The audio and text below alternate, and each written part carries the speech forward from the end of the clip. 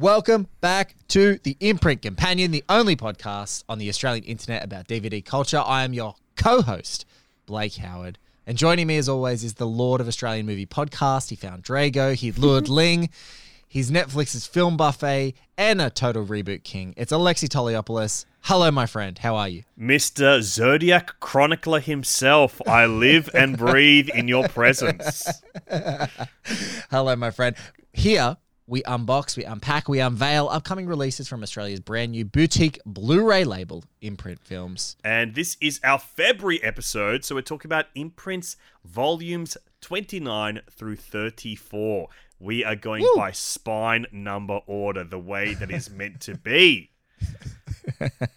And this week we're talking about Jonathan Mosto's action thriller Breakdown, Korean War epic for Grace Kelly and Mickey Rooney Blu-ray completionists. We've got The Bridges of Toko-ri. Then we've got the sports comedy classic starring the absolutely legendary Jowls himself, Walter Matthau, The Bad News Bears. What feels like a missing Francis Ford Coppola masterpiece, we've got Robert Duvall's tale of religion and redemption in The Apostle, a pioneering tale of post-apocalypse survival with Five, and finally, John Frankenheimer's epic tale of terror, espionage, and sabotaging the gosh dang Super Bowl with Black Sunday.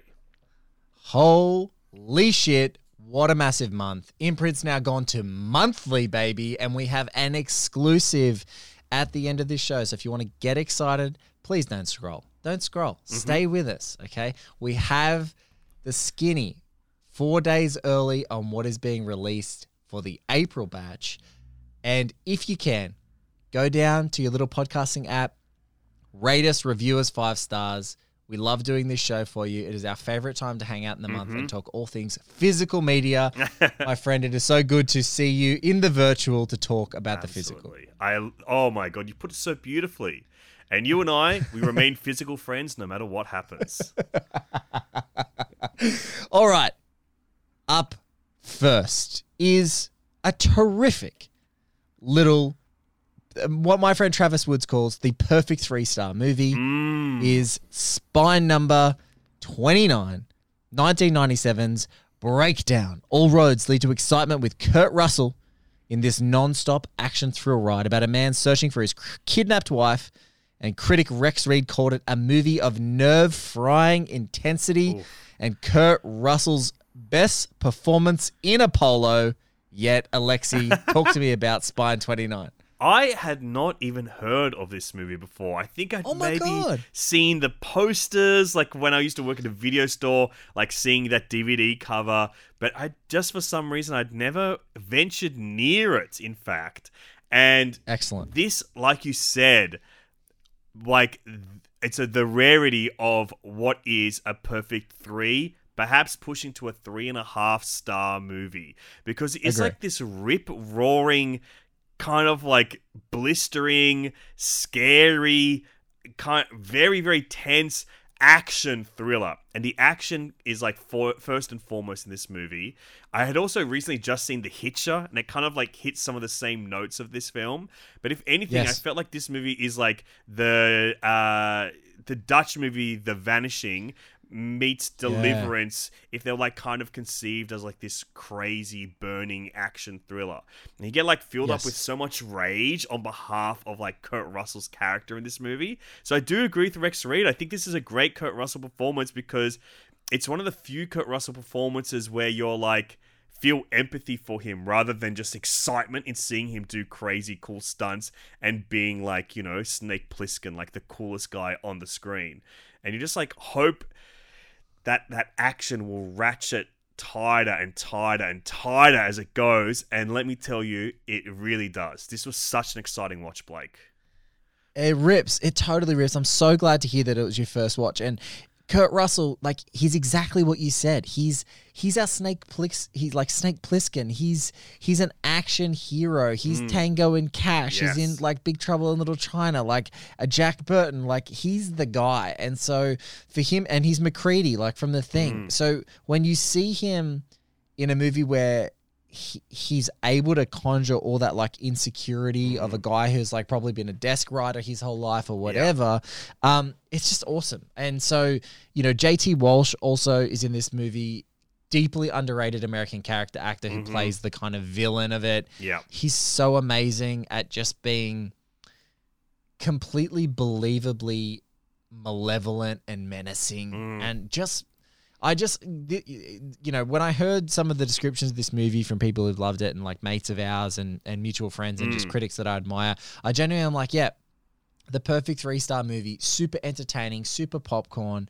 And bringing this to Blu-ray, because it was such like a popular like TV movie and like video store movie, getting to hear about it is so cool, because for folks who've never seen it, and I'm sure that's not many of the people who are listening to this, but if you've never seen it, like it's such a great movie lesson of you drop characters into a story and they tell everything you need to know about the character in the actions that they undertake in the film. And it doesn't take long and you're just in it. And it's so cool to learn about how they, you know, this movie was overwritten and they tried to like over-engineer it. And there's some phenomenal behind-the-scenes special features of like things that they did to kind of, which would have absolutely sabotaged this movie being as awesome as it is. And they made the right decision. And so, yeah, it's a real, like, it's definitely a good one to buy as a single. It definitely increases this one's batch worthiness for me. But yeah, and the cool special features about the behind the scenes are pretty rad too. Yeah, and I did like that special feature a lot with an interview with musician Eric Colvin on working with composer Basil Polydoros, who I'm a big Basil Polydoros fan, obviously because he's a Greek icon, and so we must stand those Greek icons. We've got to look up to them. And he is just a composer that, like, every now and then, I just slap on one of his soundtracks. I'm talking Free Willy is one that I go to a lot. I love his Free Willy soundtrack. I love it. I don't know if I've ever listed that publicly as a soundtrack that I love, but I love that soundtrack. And I think like I loved seeing him in this action mode, because I believe he also did soundtrack to RoboCop, which is weird that I know Free Willy off the cuff, and RoboCop are like, what's that, Basil? What do I have to think about that? Can I just say, keeping in the world of Greek icons and delightful physical media, when are we getting our Fellini style / Vada on film style Cassavetes box set from like some publication? When is it happening, Alexi? Well, because I know that both you and I will be there literally with sleeping bags at Australia Post day and date for it to be received and to unbox it together. When's that happening? I will tell you, there is a Criterion one that's got 5 movies in it, but it doesn't have everything. But there's one movie that is missing from any kind of... Like, I've got most of them because I'm collecting them. I love Cassavetes. But there's one missing, and I'm just like, Imprint's got to get this one because it's a Universal movie, and there's been a couple of Universal Pictures films coming on the Imprint collection, and it's Minnie and Moskowitz. And that one, you can only find on like VHSs for like hundreds of dollars on eBay because people just want it so bad. All right. Well, consider that fan mail from us, fans of this label. But Breakdown, that was, you know, if we're talking about what's batch worthy, there are a couple of massive titles and we'll get through them here. Breakdown's definitely one of them for me. Like, it's a total ripper. This is the one that I'm just like, this is so enjoyable. And it's also that kind of movie, like you said, it harkens back to that video store era. So this to me is really what physical media is all about. All right. Let's get to the next one, my friend. We've got The Bridges at Tokori from 1954. Breathtaking, Oscar-winning aerial footage highlights this dramatic adaptation of James Michener's Korean War thriller. William Holden stars as Harry Brubaker, a US Navy lieutenant and World War II pilot called back into service and charged with leading a dangerous bomber mission to destroy key North Korean-held bridges. It also stars Frederick March, Grace Kelly, and Mickey Rooney. It is. This one is like the Top Gun of its day. Like, can we say that 1954? It is absolutely the Top Gun of its day. It's kind of an incredible movie to watch just for unfathomably beautiful close-up shots of these huge aircraft carriers doing their thing, watching these rescues, and this dramatization. It really truly feels like it's hot off the heels of it's hot off the heels of the Korean War actually happening. It's being made at the time that some of the war had been occurring. So it's not quite a propaganda film. It's one that's coming like hot off the heels. So it kind of does what the worst possible film example of this is World War II film Green Berets is made at the end of the Vietnam War or during the Vietnam War, and they try and apply the same rules to that. Yes. But I think I really dug the Bridges at Tokyo Ri for one thing and one thing only, is that with kind of Top Gun levels of cooperation with the military, they get to shoot this movie. And what I actually dug the most about it was it does feel a bit rah-rah and a bit propagandistic and a bit American triumphalist, as you kind of expect with some of these old, 1954 movies. Like Navy, military pictures. Like it does, They just chest beat a little bit about being in the military and how important it is. But one thing I did really admire is like it does so much to sort of contextualize William Holden's character, Brubaker, and his wife and their family and all this. And then it is not afraid, and I don't even bother saying spoilers because it's a 1954 movie, but it's not afraid for him to die horribly in the Korean War and for his military superiors to actually question, why were we even here? Yes. What was the purpose of this? And it seems a bit fleeting because the movie is quite long, but man, I really appreciated the hell out of this movie for being a bit of it showed you that kind of like proto Vietnam, like post-World War II existential crisis feeling of like, why the hell are we doing these colonialist, anti-communist things? Are we kind of getting ourselves into trouble? And yeah, it's kind of amazing that it's like 1954. It's like a full 10 years before the Vietnam War happens.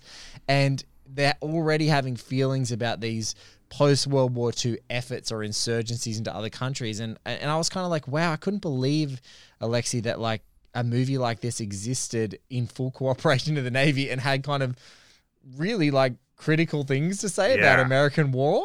It's kind of surprising because like this really is not my cup of tea. This is not my kind of movie. But I think that you're right. Like there's something worthy in this movie, especially receiving like a package like this, because it is like that slight outlier. And I think that's like the kind of thing that we're kind of seeing with Imprint is like something that you think is one thing, and then there's just a little bit of difference with it. We're like, oh, okay, this is worth re-examining or taking a new look at, a new lens at, because it does have those elements in it. And like you said, that was the thing that really shocked me, was that William Holden finale death sequence, to spoil the movie for you.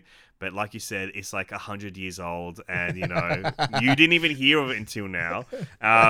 And like that was like genuinely scary, if anything. Like it just felt, if for this era in particular, where there's not blood in this scene or anything like that, it felt like a real death. But that's just a testament to William Holden being like one of the great movie stars. Yeah, I was watching this sort of. And look, you have to appreciate that any kind of movie in the 50s, the pacing's obviously different, and things aren't going to be as rapid fire as you would expect. But if there's two things, it was already worth the price of admission for me just to see this beautiful photography and Academy Award-winning photography to capture the images that they're capturing. But holy hell, to get the shock of the ending after all this sort of beautiful like rah-rah military photography. I think it was pretty badass, and I feel like our one person that we admire, the dearly departed Tony Scott, he had to have seen some of the aerial photography in this movie, dude. He would have been all over this. There's no way he would have been all over this. Yeah. I would be interested to find out like if he was actually a fan of this movie and that's why he wanted to make Top Gun, because this and Top Gun, it's so clearly linked in history. Yes. And linked in history and linked in just like stylistically, and being able to, seeing these incredible, jet footage of jets like plummeting out of the sky to doing these bomber runs and things like that. And so I was like, although the traditional thing would be like George Lucas loved those, attack runs for Star Wars, it's not quite that for me. It's much more in that like Tony Scott, big, broad, huge action sweeping style. But yeah, no, it was definitely one that I'd never seen, and that ending actually made it worth a watch for me. And definitely maybe if you're doing a batch, and I think that it's the best value to get it as a batch. I wouldn't be upset with throwing this on, just seeing that ending and having that sort of philosophy at the end of it too. This is a real movie to chuck on with Grandpa. If you've got Grandpa around, Grandpa will love this movie. Grandpa will love it. Now, let's move on because I can't wait to hear what you have to say about number 31 in the batch, the 1976 legendary, hilarious sporting comedy, The Bad News Bears, starring Walter Matthau as Coach Buttermaker, who's sculling beers and getting little misfits off the streets to pull together into the unlikeliest little crew of great sort of a great sporting team here. Alexi, talk to us about The Bad News Bears. I love this movie. I hadn't seen it for quite a few years, maybe like 5 or 6 years. I actually think it was the first movie I ever watched on like a streaming platform. It was the first movie I ever watched on Netflix. And I love Walter Matthau, maybe my favorite actor. And I say that because there's no danger of any weird shit coming out about Walter Matthau ever. He's the safest actor to go for. And I love him, and I love this performance. It was such a treat to go back and watch The Bad News Bears because, I think it's like this. It's not my favorite Walter Matthau movie. There's a few Walter Matthau movies like The Odd Couple and even like A New Leaf that I would go like those are like top tier for me. But this is maybe he's like one of my favorite roles of him because it utilizes his unique ability to embody like a unique character, which is a cool slob. And I think he does it better here, or it's used better here than even in The Odd Couple. Yeah, and also he's so lovable, no matter how much of a dirtbag he is. He has a magic. He has a magic that, and I love what you said about him. I totally agree. He's so wonderful because the depths of him being a dirtbag and drinking beer and passing out in front of children, and there is not for a second that you don't love him. Exactly, and it's such a unique movie in that regard. Like, I know there's even a remake of this movie by the great Richard Linklater, but this is just how I can't believe that this movie exists. That this movie exists with a true alcoholic slob looking after this group of like little rascals, if anything, like these little scrapper-do kids, these scrappers. They've got like cuts and sores and they're so dirty. And I think that the thing that I really love about The Bad News Bears is that it is quite grubby in the way that like when you're like an 11 or 12-year-old or 13-year-old kid, when you are like this little scrappy kid and you've kind of got like this world, for your first time, you got a world away from your parents where you're getting up to mischief. It kind of captures that in a way that I think this really is, for me, the movie that The Goonies wishes it was in its portrayal of like a childhood full of grubs. Yeah, and it's also the thing that's been sanitized to death, like the whole Mighty Ducks franchise just sanitized this concept, and I think that there are so many bad, like we've seen bad teacher, bad Santa, like you've seen so many bads that have come from wanting to do what Walter Matthau did in this movie, and this movie just does it so like nakedly and authentically, and as much of a dirtbag as he is, and as much as these are the Bad News Bears, it's kind of really awesome to just see how like transparent it is about how like shitty little league parents are and how like racist America was in 1976, just casually racist. It's just like this movie's obviously, social politics may not have aged well, but I kind of respect the shit out of it. Absolutely. That it exists to just be like, this is what it was like. And these are little kids at a baseball field, and this guy's calling this one every racial epithet under the sun. They're calling each other all the bad words, and I just, but right at the center, and I think the only person that gets as close to this is like Billy Bob Thornton in Bad Santa for me, but someone who is. What about in the just remake of Bad News Bears where he plays this exact character? Yeah, exactly. It's exactly. Yeah. He's trying to do this, but he doesn't get close. He doesn't get, in my mind, he doesn't get close to. Yeah. It's the sweetness. The sweetness, it's the warmth, and it's like, no, to watch this, you're watching an extremely unique actor because there's nobody that has ever been able to do this. Like, you're so right to like bring warmth to a role like this where you're just like, fuck, I love this guy. I love this character. And he's like the worst. Like, he was drinking around these kids. He manipulates kids to like get what he wants and stuff. And it's like done with complete joy and warmth.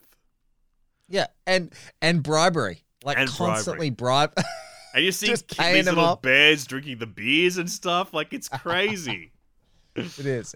It's not advised to do any of his behavior in 2021, but no, I love it. And Tatum O'Neal is so great in this movie. Absolutely. He's so sweet to her as like a sort of surrogate father figure. Jackie Earl Haley. We should have all predicted that this was the guy they were going to cast as Freddy Krueger one day from his weird necklace, like the choker necklace. If you're a little kid, boy kid with a choker who rides a motorcycle and smokes. Yeah. He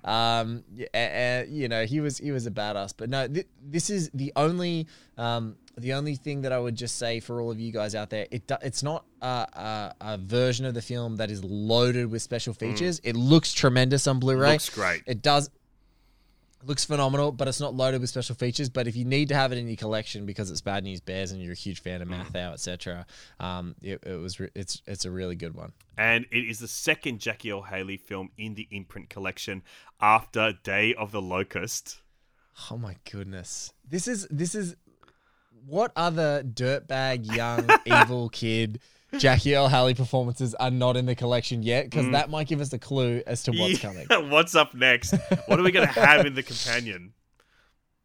We're going to get Shutter Island. Oh, actually, there's a movie that he's in that is just after this that would be perfect for imprint, Breaking Away. Oh my goodness. There's no way that Breaking Away is not going to be on the imprint. Like, that, I reckon I just uncovered one. Oh, You actually, no, I won't say that. Because it is one, isn't it? It's in the Breaking PDF. Away? It's in the PDF, isn't it? Hold on. I think it is. Hold on. Wait. That's so funny. Hold on. Let me find it.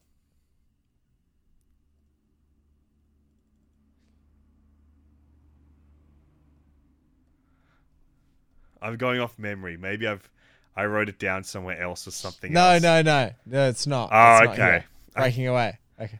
I think I just wrote it down. I was like, I want to watch Breaking Away again.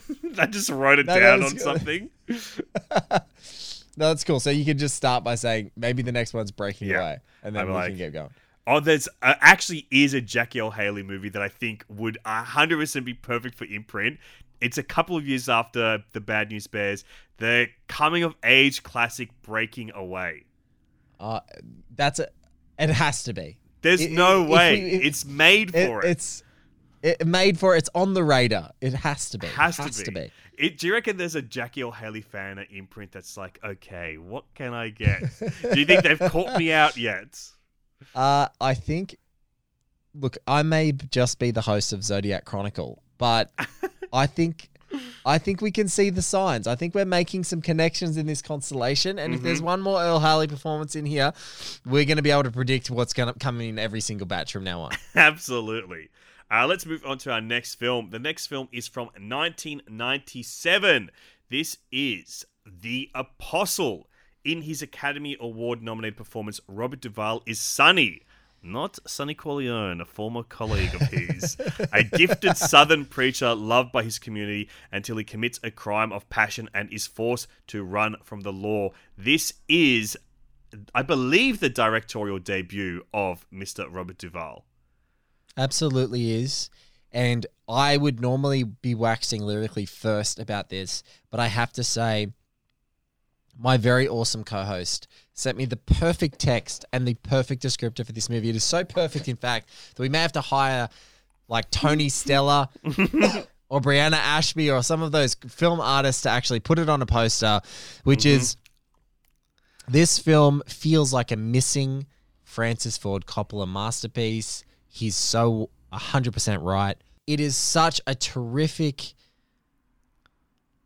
intuitive debut because it is a guy who is such a phenomenal actor, immersing himself in a culture and not being afraid to capture things like in a very cinema verite, organic, crazy style, as well as being like just a terrific performer and performer of dialogue and commander of scenes.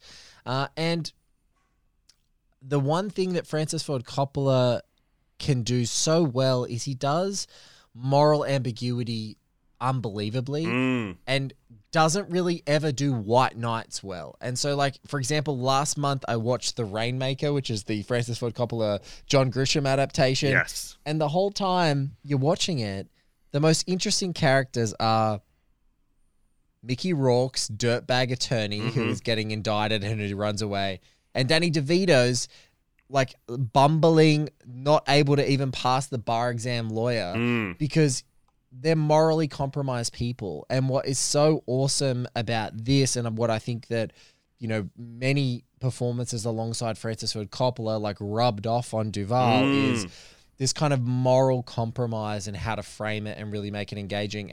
And it's just a goddamn good movie, man. I was so blown away by this movie. What about you? I'm with you. Like, this was a bit of a surprise because, like, you know, I'm a big Coppola guy. He was, like, probably my early hero when it came to, like, discovering cinema. And I had never seen this before, but I've been aware of it, like, my entire life of cinephilia. Just going, like, this is Duvall. It's one of his nominated films, and it's, like, his directorial debut. There's something always interesting to me when an actor... not only just an actor becomes a director, but an actor that also is like a strong collaborative voice with an iconic filmmaker. I'm thinking about, like, you know, when De Niro made, you know, A Bronx Tale, and like when those guys that are the guy of someone else get out and make their own film. And you're seeing like Duvall really soaking up the influence from his collaborator to really fascinatingly portray the life and world of this guy who's like a real freaking piece of shit. And he's driven by his faith though, which is so interesting.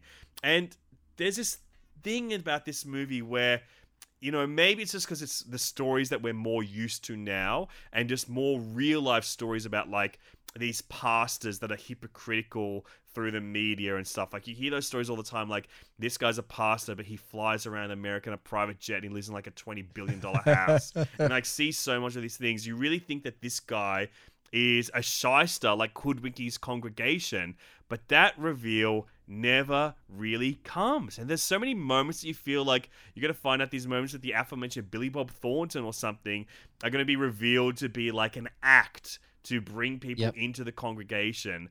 But that reveal never comes. And I think that this movie is so much more interesting for that. Yes. And it's that it's actually making genuine connections and feeling like he's changing people's lives that gives him the reward. And as you said, that knife's edge and that beautiful tension that Duvall creates is simply just going, I'm going to make you feel like at any point this guy's going to rob these people. And the only thing that keeps him moving and the thing that keeps him so energetic and fired up is just making a difference. And so, yeah, it was such a striking movie. Like, I really think that if you're a cinephile, you listen to us and you love the shit that we talk, but genuinely some of the filmmaking that is on display and some of the phenomenal special features that are a part of The Apostle, particularly the making of, the audio commentary is brilliant as well because it just gives you a few expansive thoughts from Duvall about like different choices that he made. But I mean, instinctive directing, like top shelf stuff. He's just, if we've already talked about Breakdown, which we loved, Bad News Bears obviously is a huge movie.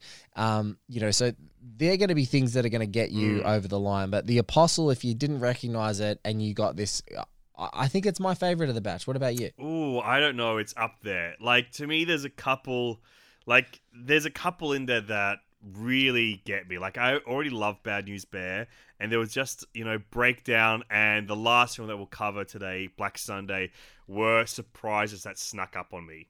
So Yeah. even though like Coppola's one of my biggest boys, and this feels like a Coppola movie, but interestingly, it's the differences that also make it really interesting. It's hard to say. Like, I really, really like this one, and it grew on me as well. And I got to give a shout out to a really interesting, eclectic supporting cast.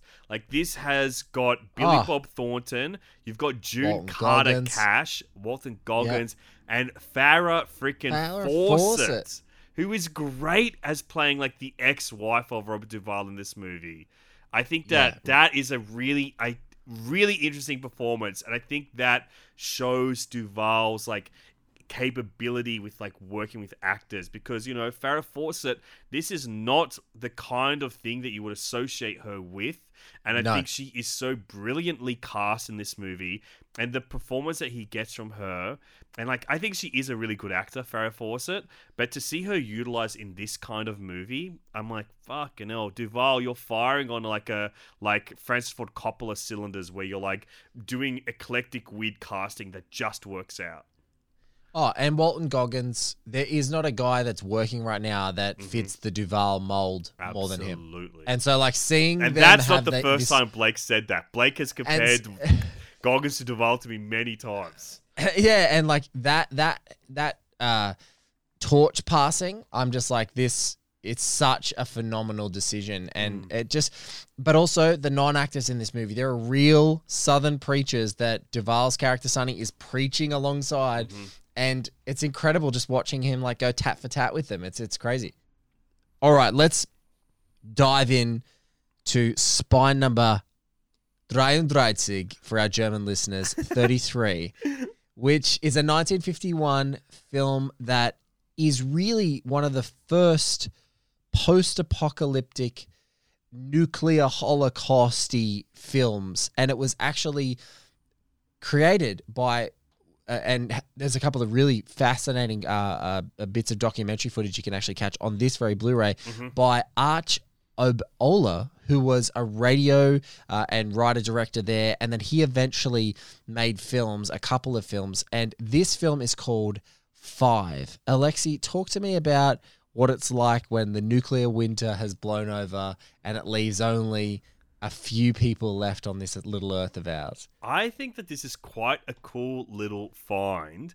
And I think that this is maybe the most common place of interest that we've discovered with going through imprint month through month and like going through each release of batches, because there always is a hidden B movie classic that I've never heard of in like each batch. Yeah. Like we had it in When Worlds Collide, So I Married an Alien from Outer Space, or whatever that movie was called, which I just adored. And this is kind of in that same vein where it feels like a lost Twilight Zone episode.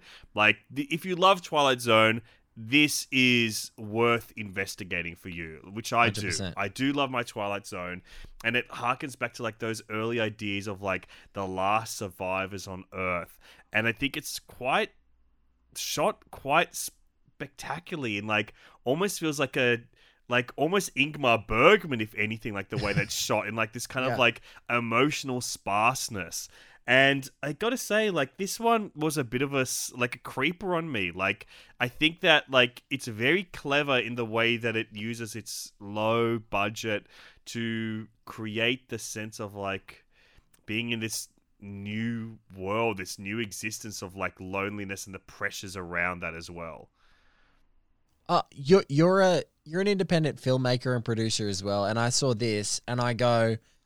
man, this is fun and inventive. Like using what very limited money that you've got. There are a couple of, larger set pieces, but for the most part, I love how you said sort of Bergman. I was thinking of Antonioni, because of some of the coastline stuff. I'm just like, this has got this black and white, sparse Antonioni feel. It's being told in obviously a very kind of classically melodramatic way, which is probably one of the things that ages the most poorly about it. But interesting politics, interesting allusions, like interesting poetics, and people sort of questioning what they would do. And I kind of love when you see these very visually inventive, sort of proto-independent, sci-fi films. Because like these B-grade sci-fi films are like literally were the birth of independent cinema because they gave them the smell of an oily rag. Maybe got to shoot maybe got to shoot one day on a much bigger production that had already paid for the set or whatever. And I really enjoyed it as well. Just to learn a little bit about that weird crossover of sort of, right now in 2021, and like, Mr. Netflix film buffet, Alexi knows better than most, is there's this great pool of independent filmmakers who make their movies and they go to Sundance, for example, and if they're lucky, or little festivals like that, if they're lucky, they get picked up by streaming giants like Netflix and they get viewed all around the world, which is pretty incredible. But at the same time, what you learn in some of these docos is Archibald, as a radio producer, is that radio plays were kind of like this space for inventive storytelling. And then some people were listening and going, well, science fiction is a burgeoning film genre, so how do we get these little inventive creators and like get them to cross the ditch, so to speak, to come over to films? And so it was really fascinating to listen to and to learn about. And I think you're spot on, man. Like, this is the one in the batch where you're like, huh? Like, never heard of this, but you totally see other filmmakers that have like heard about it, seen clips from it, gotten the idea, liked where the premise was going. And by now, one of my favorite post-apocalyptic movies, which feels, like a much more extreme version of this, is the Australian film These Final Hours, because it's like that same, which is terrific. Like, I love that movie. Love it too. And I feel like that would be a really phenomenal double feature of like, the world is going to end. Yeah. And it has a very extremely bleak outlook, and it is in an isolated spot. And this one is obviously Perth versus, this like isolated mountain on the east coast of the United States. On the west coast of the United States. But yeah, it's just, I really dug it. And I think that, definitely worth your time just for a bit of study and to be like, look at how visually inventive they could be with probably nothing, no money to make this movie. And I think that there's like a real audience for this thing that is awakened right now, because there are all, like you said, like those little independent sci-fi movies. Like, I'm thinking of like Aaron Moorhead, like the ones that they made, and like there's that film Prospect, with Pedro Pascal, I think, from a couple of years ago, that this really feels like a forerunner for. So those little films, like, they tend to find their audiences slowly and in a cult kind of way. And I think that this one is pretty much the granddaddy of all of that stuff. Yeah, it's, you and I have sort of come across, because of our capital C cinephilia, come across a lot of B movies that like literally do feel like they get ripped into the Twilight Zone. And then there's all these filmmakers in the continuum of making movies who are so influenced by the Twilight Zone, so they just rip the concepts and take them large. But it's cool to actually see this little movie like exist and on its own legs, and be like, oh, this is like interesting. It's got something there. I think so. And a special feature as well, like you said, Kim Newman on Ach Obella is a good little introduction into this interesting radio maker become filmmaker. The final movie that we're going to be talking about today, Blake, is Black Sunday from 1977. Black Sunday is the powerful story of a Black September terrorist group attempting to blow up a Goodyear blimp hovering over the Super Bowl stadium with 80,000 people and the President of the United States in attendance. This movie, I feel, is made for none other than Blake Howard. I have to ask you this. This is a bit of a read, but I would guess that John Frankenheimer would be in your top 10 favorite filmmakers of all time. Oh my God, he's starting to be. I mean, if he wasn't already, I'd never seen Black Sunday, and after seeing Black Sunday, which is a proto Munich, has got absolutely some of the most unbelievable domestic terrorist plot. You almost can't believe that it was allowed to be a studio movie, that it was allowed to have the full cooperation of the NFL. Now, some of our older listeners might dig this movie, or like you might just be like a Frankenheimer head and you've seen it. But holy shit, Alexi, for me as a person who's like been a casual fan of the NFL as well, Yeah. if you could imagine what it's like for a filmmaker to put all of his cinema cameras at the Super Bowl on game day and have Robert Shaw 2 years after Jaws, like running around a Super Bowl, just like saying things in the Dangling middle of from the a game. helicopter and stuff, like crazy.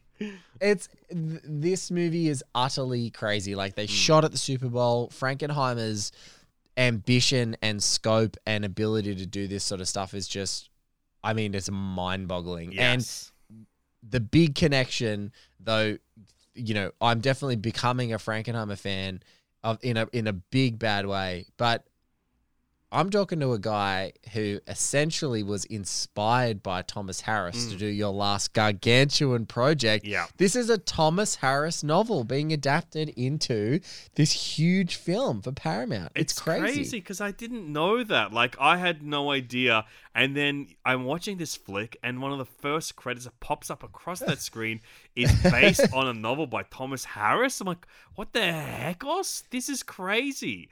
And I think I'm with you. Like, I gotta say, like, full disclosure, this is a long-ass movie. This is like over 2.5 hours long. Really long. It's really long.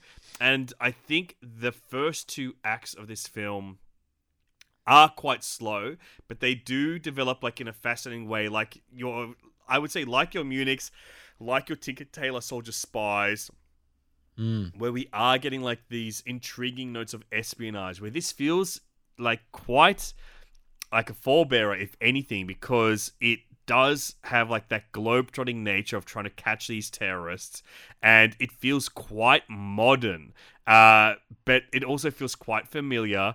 And it's weird, like the other things that feels very familiar to is like with Robert Shaw in this role and the John Williams score also in tow, that really quite literally is hitting like notes from Star Wars that also came out this year. Like there's a piece of music that happens like towards the end, like around the time where like they're in the blimp, that is so much like the score leading up to like the medal ceremony at in Star Wars. Like note for note, it feels the same thing. This also feels like it's sneakily trying to like ape Jaws in a really unexpected way. Yeah. Like, I think they even say in one of the docos on the disc, it's like it's Jaws but with a blimp, and they're like, what? Like that's like the blimp is not the shark in this movie. Yeah. But no, I couldn't agree more. And there's an insanely famous and popular show that has now ended in the United States called Homeland, and it had what some people consider to be this radical storyline of a prisoner of war in a terrorist group that becomes psychologically altered and becomes a plant to commit terrorist acts, acts of domestic terror. And I remember being a viewer of that show for the first season, and I thought it was wild. Like, it was a completely wild and out there thing. And there we go in Black Sunday in 1977, and Bruce Dern is literally doing that, and Thomas Harris has already written about it. And I just, that's the thing that shocked me, Alexi, is like this is literally like one of those canister viewings for me. Like you pop open a canister and you're like, ooh, what is this magic thing that I've never seen before? Yeah. Because I just couldn't believe how radical, like it felt radical in the filmmaking ambition, but really radical in the content. Like it's this really, really detailed world of espionage with all these different intelligence agencies all over the world and all this crazy shit. Bruce Dern being like completely twisted. I mean, it's just rocks in this movie. He rips in this movie. He's so cuckoo. Like he's so he's scary and he's unhinged and he's emotional and he's damaged and he has a motivation. He has a reason. And it works so well. And I think like that's what is it for me. Like there's also like a bit of fantasy with this movie where it's like those first 2 acts are really slow, but it's got all the espionage trappings that you would really hope for a John Frankenheimer movie like this. And it's a little bit dry, but there's all those moments that become exciting or fascinating, or they have like a kind of like a dark humor about them. Like there's a moment where they test out the exploding canister that they're going to be putting at the bottom of the blimp that is like got this really dark, sick, twisted humor about it that becomes interesting. But I got to say, it builds to such an exciting final act, which is almost feature length, of the blimp attack on the Super Bowl. And to me, there's a fantasy here in like this would have been such a high stakes, like near real time powerhouse of a film if the entire film took place during that climax. If this was just like a 100-minute movie and it's like Robert Shaw knows that there's a domestic terrorist that's been planning this thing, and we see both those stories unfold in real time at the Super Bowl, employing some of the elements of earlier. Even the day of, with a couple of flashbacks, I totally agree. I think if they had their way again, I would argue they've definitely got the footage to make a 100-minute movie that is just the day of the Super Bowl and have a few calculated flashbacks, or even like a 10-minute super fast paced like build up. Yes, but no, it's an epic, and I think that's just a stylistic choice. I think they really wanted to build the world and like maybe feel like people have got their money's worth. But I think reflectively, especially after you watch something like Breakdown, you're like, nah, man, let's just get to it. Like we get it. Terrorists are going to attack the Super Bowl. We don't know how. Like it's almost like an even cooler thing if we see what happens overseas, like right at the beginning of the film, and then drag it straight to the end. That end sequence is out of this world. And it's weird because I do think that's right, but now, like a few days after watching it, I still think about some moments from like the first two acts of this movie, like where we're like traveling the world trying to track down these terrorists, and I'm like, this is really like cool. Like it's like in that Le Carre kind of vein. Like if you like the Little Drummer Girl, I think that if you kind of like almost go, I'm watching a mini series all in one go, like the Park Chan-wook adaptation of The Little Drummer Girl with Florence Pugh, you will freaking froth this movie.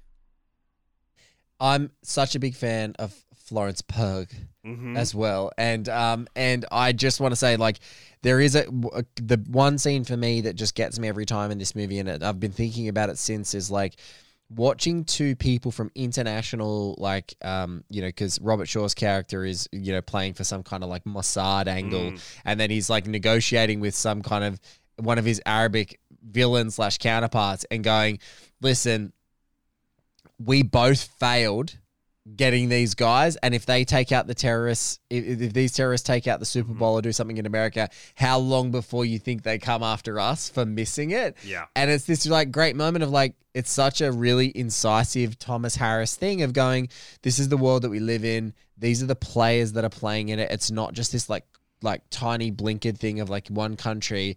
And so just watching that, I was just like, I don't know, this movie is radical. Like, I don't usually use like Ninja Turtle descriptors, but like it's radical for me because I just can't believe that a huge movie made by a huge studio, which they were testing and they thought it was going to be as big as Jaws, but then unfortunately it came out around the time that Star Wars came out, which kind of sucks, but it tested great. It was huge. It's just like another big, international espionage thing. I was just really impressed, and it blew me away. And we got to give a shout out to the great character actor Michael V. Garzo, who plays Frankie Five Angels, Frank Pentangeli from The Godfather Part 2. Whenever he pops up, let me tell you, Lexi gets happy. I love you, Michael V. Garzo. And you also know Paul Michael V. Garzo has this is, he's never really a legitimate businessman. Like, Absolutely. is that okay to say? Like, the minute you see his face, you're like, this guy's a crook. This guy's a crook. He's got a secret. Time. He's got a secret about him. Big secret. And you're like, nah, this isn't right. I think that this is a real highlight of The Batch for me. This is a real discovery for me. This is not the last time I watched Black Sunday. No, definitely not. And I think if we ever have cinemas again, in the big bad way, like repertories in Oz or anywhere, although it would take you it might take you half a day or a day and a half to watch, but I'd be like, let's go Black Sunday Munich double feature. Yeah. Like Munich second, because that's the more emotionally impactful one. But for the roller coaster ride and for that, like, give me some Black Sunday on a big screen, because to see this with the blimps, I mean, just incredible stuff. Absolutely. I agree. I think this is such a winner. Now, for the exclusive segment. This is the sealed section of the podcast, Alexi. Yes. Oh my goodness. We have an exclusive announcement for April's imprint batch. Holy shamoly. Shall you do the honors, my friend, and uncork this little list for us? Oh, it would be my extreme pleasure. Now, this batch has got a lot going for it, but what's it all about? It's about Alfie. We've got the Michael Caine classic, Alfie, as one of the big items of this batch. It's like a known classic. It inspired one of my favorite movies of all time, Austin Powers, Goldmember. And I think it's like a classic Michael Caine performance. And this movie really is like generation defining. And not only that, do you have Alfie, it also comes with My Generation, David Batty's featured documentary on the 1960s Cultural Revolution in London. So this is a double feature that we're getting here as like the pinnacle of this batch. And it doesn't just stop there. There's more in here. Do you want to take it on to the next one, Blake? Yeah, let's go. This is a film from 1967 about a psychologist whose patient is the president of the United States. It's called The President's Analyst. It stars James Coburn. I've heard it's a great satire. I've got a couple of friends. I hadn't heard about it, but there's imagine the quandary of, top secret information that's going through your president's head, and you have to be the guy that is trying to help him process all of that information. So I'm excited about that one, and people starting to come after him, and it has a couple of great little features on there. This is like another one of those gems that is from that purple patch of right on that New Hollywood, which we're both such huge fans of. So I'm excited about this one too. Do you want to tell us what the next one in the batch is, my friend? I would love to. This is one that I've heard of, and I am excited to finally watch. It's a movie called The Chalk Garden. It's got Deborah Kerr and Parent Trap herself, Hayley Mills. And it's a drama based on the stage play by Enid Bangold, when disobedient teenager Laurel manages to make yet another governess leave her grandmother and guardian. Decides enough is enough when Miss Madrigal, who's played by Deborah Kerr, shows up on their doorstep announcing herself as Laurel's new governess. The girl quickly comes to realize that she may have finally met her match. Well, that sounds like a cute one. From something that's quite cute to a dark horror noir from 1941 starring Peter Lorre, who's a disfigured watchmaker with a grudge against society and embarks on a life of crime. It's called The Face Behind the Mask. I love it. I'm excited for a Peter Lorre flick. I'm excited for this film. Anything that's a little bit older is always going to get the beautiful treatment. It's got a beautiful 1080p presentation, so I'm super excited about that. Alexi, tell us about the next absolute clanger in this lineup. If you thought Alfie and My Generation was the big get in this set, we are announcing today that Essential Film Noir is getting a new little brother with Essential Film Noir Collection 2. We've got 4 more new noir films for you to uncover. We've got The Hollywood Story, City That Never Sleeps. We've got Private Hell 36, and we've got Plunder of the Sun. Oh, I'm super excited about this. I've been reading up on Private Hell 36 after a recommendation from my friend who said that is the best of the new batch. A very underrated noir. Can't wait to see City That Never Sleeps. These noir batches are just such treasures, and oh man, I cannot wait. Another hard box collection. that imprint, this imprint thing is just it's monstrous right now. It's incredible. So I really can't wait to check this out. And it's so exciting because recently there's been a few other boutique labels that have been releasing some like noir box sets, and I don't think I've seen any crossover with this new batch. These are, I'm just cannot wait to dig into them because I've been going through noir thing at the moment, and I'm really stoked. And there's one final one. If you thought that was it all, there's one more that tops it all off. This one almost made me faint. Yeah. I'm such a massive fan of this incredible film and the man that is in this incredible film. We've been talking a little bit about a man named Sonny in this podcast, played by one Robert Duvall, who usually fraternizes with another man named Sonny, one Sonny Corleone, played by James Caan. We have James Caan for the first time on Blu-ray in James Toback's The Gambler. Holy shit, Alexi. This incredible story about a man, Axel Fried, who's a professor, a literary professor at a New York university. He's writing, but he's got a gambling problem, and he's sort of like on this path to self-destruction or redemption. And you just have to watch and see what happens when he puts his money on that table. See if he gets the beautiful favor of the gods come down and allow him to win. I am so freaking excited for The Gambler. I'm so freaking excited for this April batch. It is one of the biggest and most awesome batches I think we've ever seen. I think so. Like between The Gambler, Alfie, and a whole new noir box set, plus like a little Peter Lorre movie that is like making an HD debut that is like, you know, it's unearthing a classic. This might be the most exciting batch so far. And from what I'm seeing also, lots of face behind the mask special features, and every one of the noir films in the box set looking like some real banger special features on there with interviews and brand new commentary tracks, and a lot of stuff from, you know, film critics that we've really enjoyed so far coming on, like Kim Newman and Kat Ellinger. So some really great stuff there, and some really cool some really cool special features that are coming up. We can't really say too much about those just yet, but what we can say is that you're going to see this banger of a batch come out very soon, and we're excited. Absolutely. It's been so fun hanging out with you once again, Blake, to talk all things imprint, uncover some classics, to de-slip some physical media, and look at what is going on in the world of imprint. But what is going on in the world of Blake Howard? What is going on in the world with me is that at One Heat Minute Productions, our little podcast, we have currently Zodiac Chronicle kicking off. So if you guys want to follow along there, you can subscribe. We'd appreciate you listening. It is a 24-part investigation into David Fincher's 2007 masterpiece, Zodiac.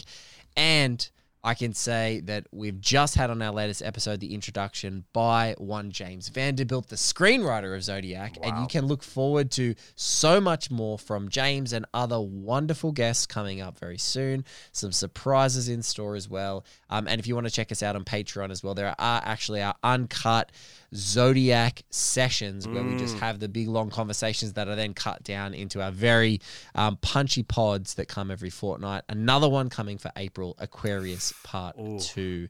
But yeah, that is all that is happening in my pod life. Alexi Toliopoulos, tell me about what's happening in your pod life. Well, I'm returning from my podcast sabbatical, and I am coming out of retirement, basically, and Total Reboot is coming back after a 2-month break. Cannot wait. Cannot wait. And I will tell you, the skinny Blakey baby, we are kind of rebooting Total Reboot gently. It's a soft reboot. We are taking a bit of a turn to... We had a lot of fun like doing like the bigger mini series where we explored something, whether it was like the career of Nicolas Cage, or we had a lot of fun doing like a Hitchcock special looking at Rear Window, and then movies that were heavily inspired by it. So now with Total Reboot, we're going to be looking at like broader topics like genres or generic cycles in film, or themes that are worth exploring, subgenres, or just like broad topics. And the first thing that we're doing is we're doing Screen Ages. teens on your screens. We're talking about probably between 7 to 8 to 9 weeks of some of our favorite teen on-screen films. And the first episode is all about, I think, maybe the greatest of all time, one of my favorite films. The movie is Dazed and Confused. And wow. It's just a new way for us to kind of explore cinema again, get a little bit out of like the trappings of what the podcast has always been about. So the new season, we're going a little bit bigger. We're looking at bigger topics that aren't just tied to that old format. And also, Unreal. The Big Film Buffet, the Netflix podcast I host, is coming back in March. So if you love your physical media, but you love to stream that shit too, brother, we got you covered on both ends. We're going from both ends, which is exactly what I like to hear. I'm excited because Total Reboot, by the sounds of things, you're going for the genre killers. I love that. Those films that break the genre that have to be overcome. Mm-hmm. Dazed and Confused is a big one because it broke teenage movies for years. People were contending with it to try and do better. So I'm super excited there, and yeah, can't wait because you know, baby, sometimes we like to stream. Just a little bit of stream. Absolutely. Just get a little bit. But guys, thank you so much. You can't help it. Guys, thank you so much for listening to the Imprint Companion. We love chatting to you. We're coming to you one episode a month now because now we've got monthly batches. So we're not going to break it up over the 3 months. One loaded big show to knock over everything that's coming up in the Imprint label. But man, we could just talk about this stuff forever together. Exactly. And it's going to be a pretty big year for Imprint. We have had some whispers. We have had some intel dropping into our ears. We've had whispers, nothing confirmed, nothing that we dare speak about. But we daren't not speak about some of the things we've heard.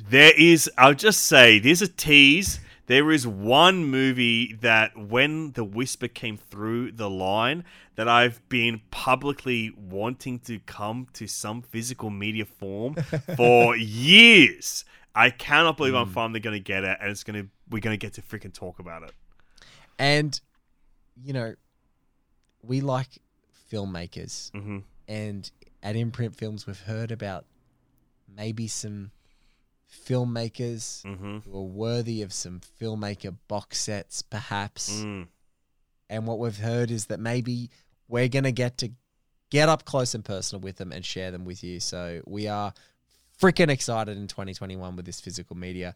If you are a fan of the show and you want to hashtag Imprint Companion, show us your DVD library at home. We also have every one of the films that we discuss to give away. So if you're one of the first people to hashtag Imprint Companion and to tag me, One Blake Minute, or tag This Is Alexi on either Instagram or on the Twitter sphere, and you want to hit us up, you might just get a cheeky little something in the mail from us because we love you. Yeah, we're going to ship out the batches, baby.